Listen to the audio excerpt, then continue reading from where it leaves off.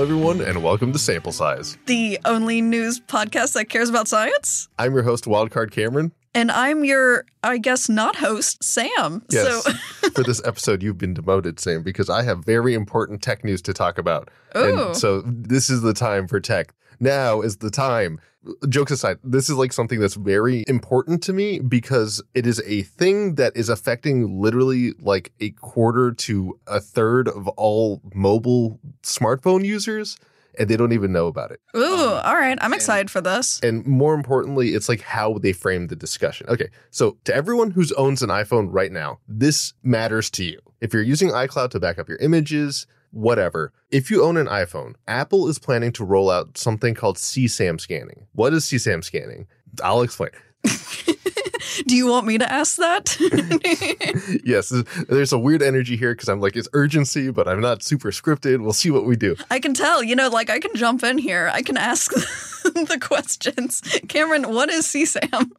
So CSAM stands for, unfortunately, child sexual abuse material. Every version of gross, terrible thing that happens in the digital space that has to do with abusing children, especially anyone under the age of 18, this is that stuff. Okay, so you said CSAM scanning. So my guess is scanning for these horrible materials? Yes. So here's the thing. Apple is trying to roll out CSAM scanning. It's basically a way for them to scan for child abuse material in a way that they can report on. Basically, U.S. Code, I think it's Chapter 18, Section 2258A. I had to go up and look at the law, Cornell Law Review. But basically, the point of this is there is a reporting requirement that if you find out that someone is proliferating child sexual exploitation material online, and we don't want that to happen. I would like to really believe that anyone listening to this does not want this to happen. They do not want child abuse to be a thing ever. Yeah, I really hope all of our viewers agree on this one point. If you don't, I'm not going to lie, just unsubscribe. Goodbye. Goodbye.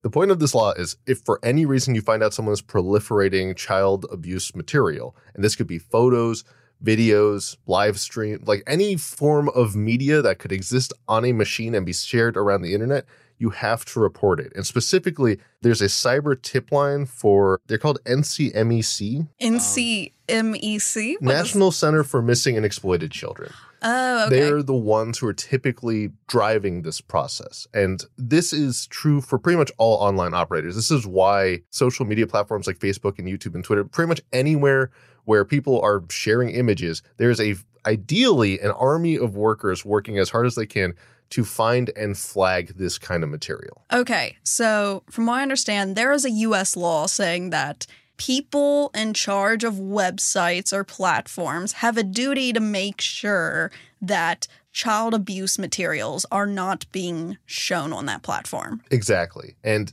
This is the weird part of this. Everything that's going to come next is this is the most noble cause. If you want to think of like a cause, I feel like the vast majority of people in the 21st century agree on it's child abuse is the worst. Yeah, I'd be shocked to find anyone that isn't going to support this. The problem here is how it's being used as a justification for some of the most insane, invasive scanning I've ever seen by the company that continuously touts itself as the privacy company. Okay, so CSAM, bad. CSAM scanning, great noble cause. You're saying that what Apple is doing or what they're proposing to do is the thing that we should give pause. Yes, so CSAM scanning is happening all the time. Like, it's just is a thing that if you ever put any piece of media out onto the internet, because it's going to proliferate on the internet, anyone who is hosting that information can be as culpable as you for sharing that information, for sharing that media.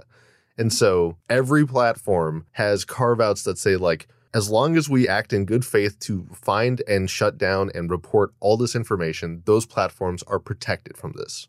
And okay. Apple does this. Apple does this in iCloud. If you upload any sort of child abuse material onto iCloud, they will definitely report it and you will definitely go to jail.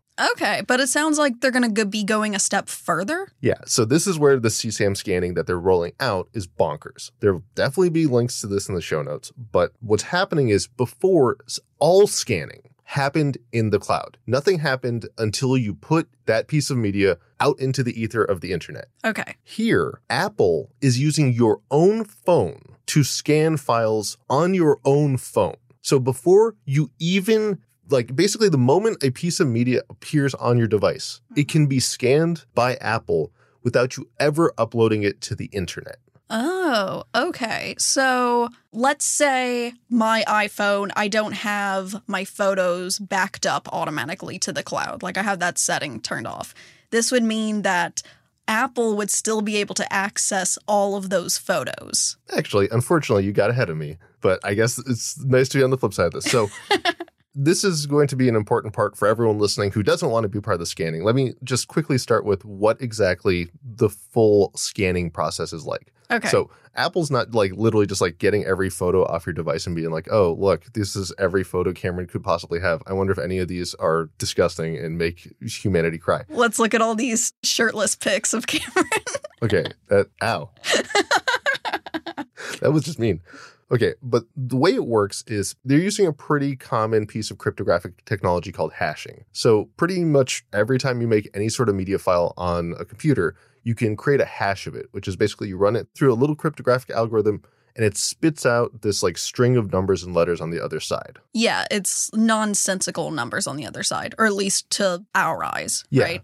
But this number, this thing that comes out, is a perfect snapshot of the piece of media, which means that if you ever saw it again, you should have a high expectation that it is that same piece of media again. So what they did is Apple is using a database, a national database of CSAM that is already known to the government. Oof. They're getting the hashes from that database and using your device to see if any of those hashes match with hashes of images on your device. Okay, and I'm guessing the hash, from what I understand of hashing, it isn't like if you had a picture of Clifford, the big red dog, and then you compared it to a picture of a statue of a red dog. That's not Clifford at all. It's a different red dog for some reason, but it's a statue. Those hashes, despite those being similar images, would be completely different, right? It's pretty exact. Think about it like this. The typical good image on Instagram is 1080 pixels by 1080 pixels. Okay, if a single one of those pixels is different by any amount, it should produce a completely different hash. So you could actually have two images of Clifford, and if one pixel on his nose is slightly different black color than another pixel on his nose, it is considered a different image, according to the hash. Okay. But this also means it's supposed to be very exact, right? I just realized the joke I should have made was comparing, the cartoon Clifford the Big Red Dog versus the live-action Clifford the Big Red Dog. You should have very much done this. Missed opportunity. But the way it's supposed to work is you're going to compare these images, and if enough matches show up, you basically have this weird voucher system. It's literally called a voucher system by Apple, where if a match shows up, a voucher is sent to Apple to say hey, we found some CSAM stuff on a device. You guys should probably check that out. And what it will do is then it will send the actual image from your device to Apple to be looked at by a person. Oh. And if that person confirms that this is actually CSAM, by which this person will have to look at what is presumably an image of CSAM and be sad for the rest of their lives, they will then report it to the authorities and your account will be deactivated and you will probably end up going to jail. Yeah, because I know CSAM material is very serious stuff. Yeah, and every part of that should sound like an awesome cause. Yes, we do not want kids to have a bad time. The problem is the system, right? Any system that we create that has to do with machines that can be created for the noblest of reasons has about a million reasons why it can go wrong. The first one is it's a system where the database being used to figure out which content is being used might be able to be swapped out. This is kind of wild. In an op-ed for the Washington Post, two researchers published their findings in what they described as the only peer-reviewed publication on how to build a system like Apple's. Jonathan Mayer, and I'm going to completely butcher this. I know I butchered it in my YouTube video. Also, I should mention I made a YouTube video about this. Link to that in the show notes. Jonathan Mayer and Anune Kulchestra, they said they believed such a tool would be too dangerous to implement even if it were introduced with the best of intentions. Quote, "Our system could be easily repurposed for surveillance and censorship. The design wasn't restricted to a specific category of content. A service could simply swap in any content matching database, and the person using the service would be none the wiser. What they're saying is this seems like a really good way to fight CSAM. And currently the plan is to only roll it out in the US to fight CSAM in the US. Mm-hmm. But it is a system that will be built into basically the fundamental architecture of iPhones, or at least their operating system, that would allow any government, perhaps a dissonant government, or any other country that does not like their citizenry having any sort of critical opinions of the government, to use their database of these images. This content is critical of us and we want to find out who has them, to go after everyone who buy iPhones because of Apple's ongoing commitment to privacy. Okay, so you're saying that this technology that they developed for the noble cause of detecting CSAM could easily be manipulated to detect other things. And so because Apple has put this system, technology, I don't know, et cetera, they put this thing. Yeah, scanning system. Okay, system in place on their devices, and it's out in their code and everything. I think what you're saying is there's a twofold where Apple themselves could just decide at some point, you know, I also want to detect this database of things, and they could just do that. Like, it's very easy to swap that out and be able to do that now. And also, if another country were to order Apple to do something, then that other country could do that. Is that what you're getting at? If China wanted to crack down on dissidents and they said you cannot operate in our country unless you do the thing we say, then Apple will be compelled to do it. Otherwise, they could lose access to their supply chain or their customer base or any other number of things. How likely is another country ordering Apple? I don't know. I'm thinking like, let's say a country did order Apple to do this. Wouldn't they be like, no, we're going to lose so many customers if we do this? So I don't know. I guess they would be losing customers anyway because they wouldn't be able to be in that country. I talked myself into an argument. I was going to say, there's actually a U.S. Senate bill that kind of is in this exact topic. Oh, really? Yes. There's a U.S. Senate bill that would effectively require Apple to build a backdoor into iPhones. This was actually from back in 2020. But what it was is, it is such a fundamental undermining of just technology, like technology security going on in the modern century, that it's mind-blowing that people tried to force this on Apple. So back in 2020, the U.S. Congress introduced a bill that would effectively require Apple to have backdoors into iPhones so that if someone needed to get into them for like law enforcement reasons or whatever, they could go access whatever content they needed with a lawful warrant. Oh. Yeah. The problem is how it fundamentally undermines how encryption and security works. Basically, Apple's ongoing commitment is that everything on your device is end-to-end encrypted. The idea of end-to-end encryption means that if I'm talking to you, Sam, and I'm doing like iMessage or something, ideally, all my data is encrypted so that anyone watching our conversation can't tell what's going on inside. Only you and I know what the actual messages are. Is this kind of like a VPN? This is like a VPN, except your computer is doing this all the time. So like a VPN is a super special tunnel that encrypts every part of the message. So like normally, pretend I'm talking to you and I have an envelope. Like I'm trying to send you letters back and forth. Okay. Even if you don't open the envelope, you can still tell Cameron's talking to Sam and Sam is talking to Cameron. The way a VPN works is it puts that envelope in another envelope that says Cameron is sending letters to DHL or whoever, and then DHL will open that envelope and then send it on to Sam. So a person looking at that wouldn't be able to tell that Cameron's talking to Sam, only that Cameron, along with dozens of other people, are talking to DHL. Oh, okay. Okay. But the more fundamental thing is all your data is always protected because of how end-to-end encryption allows you to have that first envelope, that first assurance that even if I did know that I was talking to Sam, I don't know the contents of that conversation. Yeah. So it could be literally anything. And this is actually a fundamental component of privacy. In privacy, there's this concept of the postcard versus the envelope.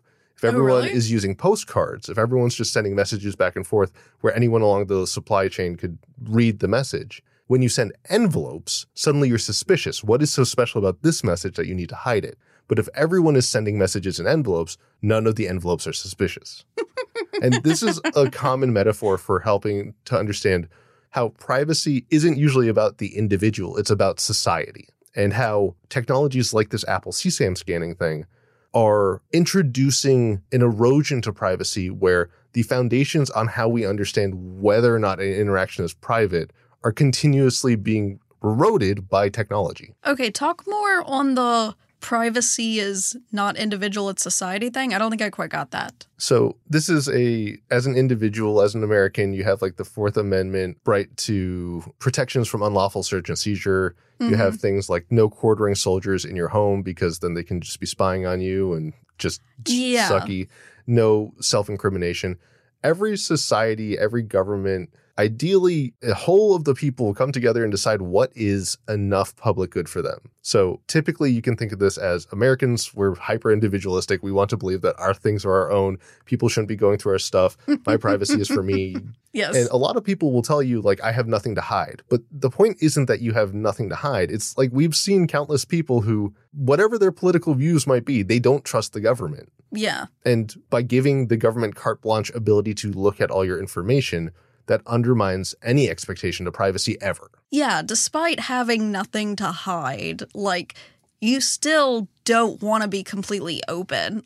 It's like, I'm not doing anything suspicious. That doesn't mean I want to be live streamed my entire life forever. Like, that's still just a lot of pressure. So I think that's a similar kind of feeling. And the irony is that, like, for a lot of Westerners, no one actually cares. Like, the government is, despite my ongoing goals as a privacy engineer to fight government overreach and make sure that my expectation of privacy and everyone's expectation of privacy still exists. Yeah. That's not really, like, the government doesn't care about me most of the time, if not all the time.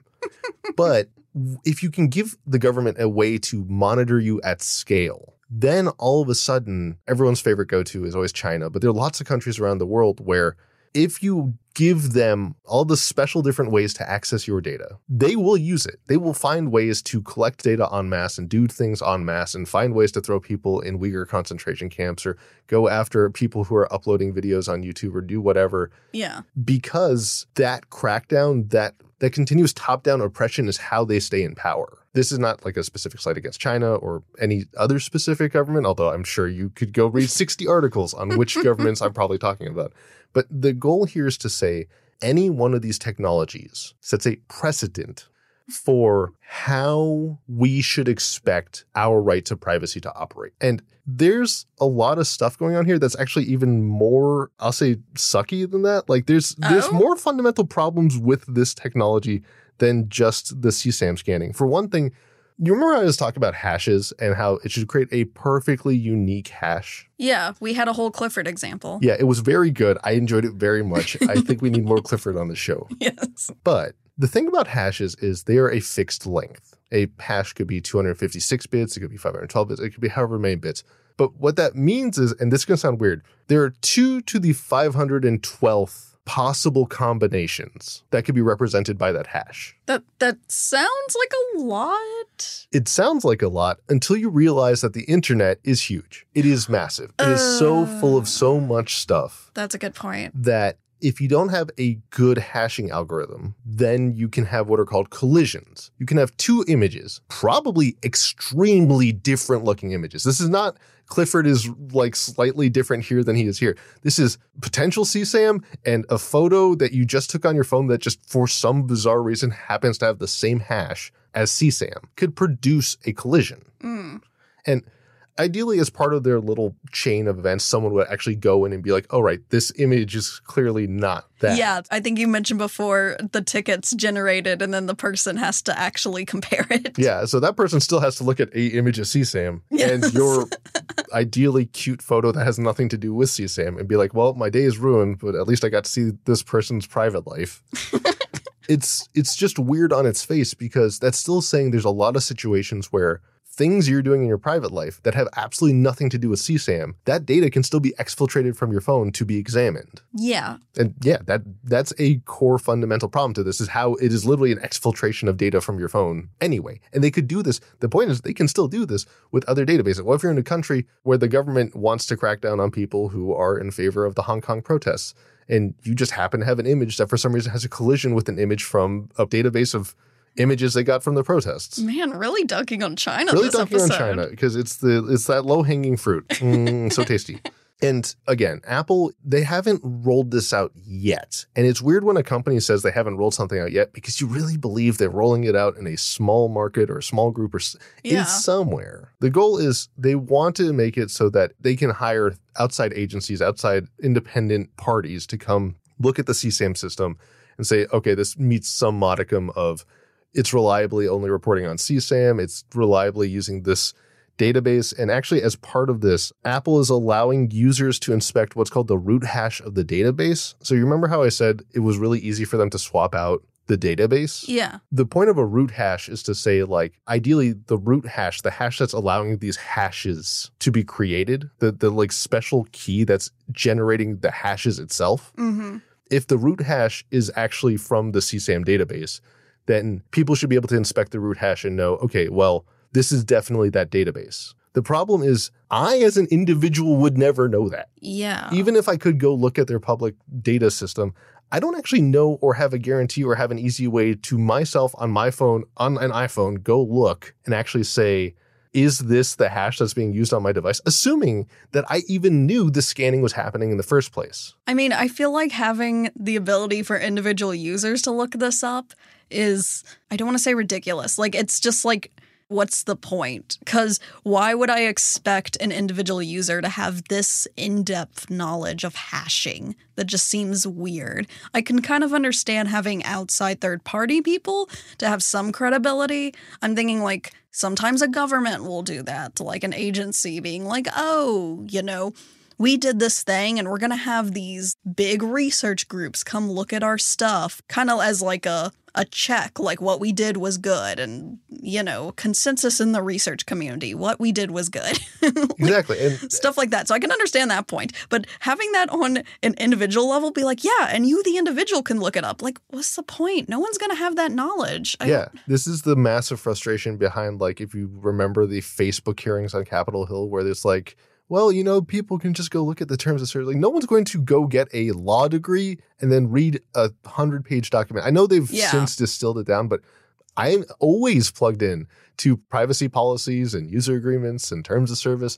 They are never easy to read. They're never fun to read. Like, I kind of highlight this in my video. I made a short 6-minute video you can show to all your friends to show how cool you are and how much better you are than them at knowing about technology on YouTube, that, like, I have a little carve out for, like, yeah, there's lots of places in these TOSs for why they have to share information with law enforcement. Mm-hmm. That goes exactly back to this point. If they find CSAM, they have to share it with law enforcement. It's required by law in the United States and most other countries around the world. Yeah. But what that also means is there's a huge gray area where something that I, as a reasonable individual, might never think could justify reaching out to law enforcement could be something actively shared with law enforcement. There's a lot of gray space, especially since we've seen since post 9/11 with the Patriot Act and the Freedom Act, that you don't know is being shared for all sorts of reasons. Okay, so I think I can distill the whole point of what you're trying to get at with this whole CSAM scanning, in that the CSAM scanning that Apple's doing,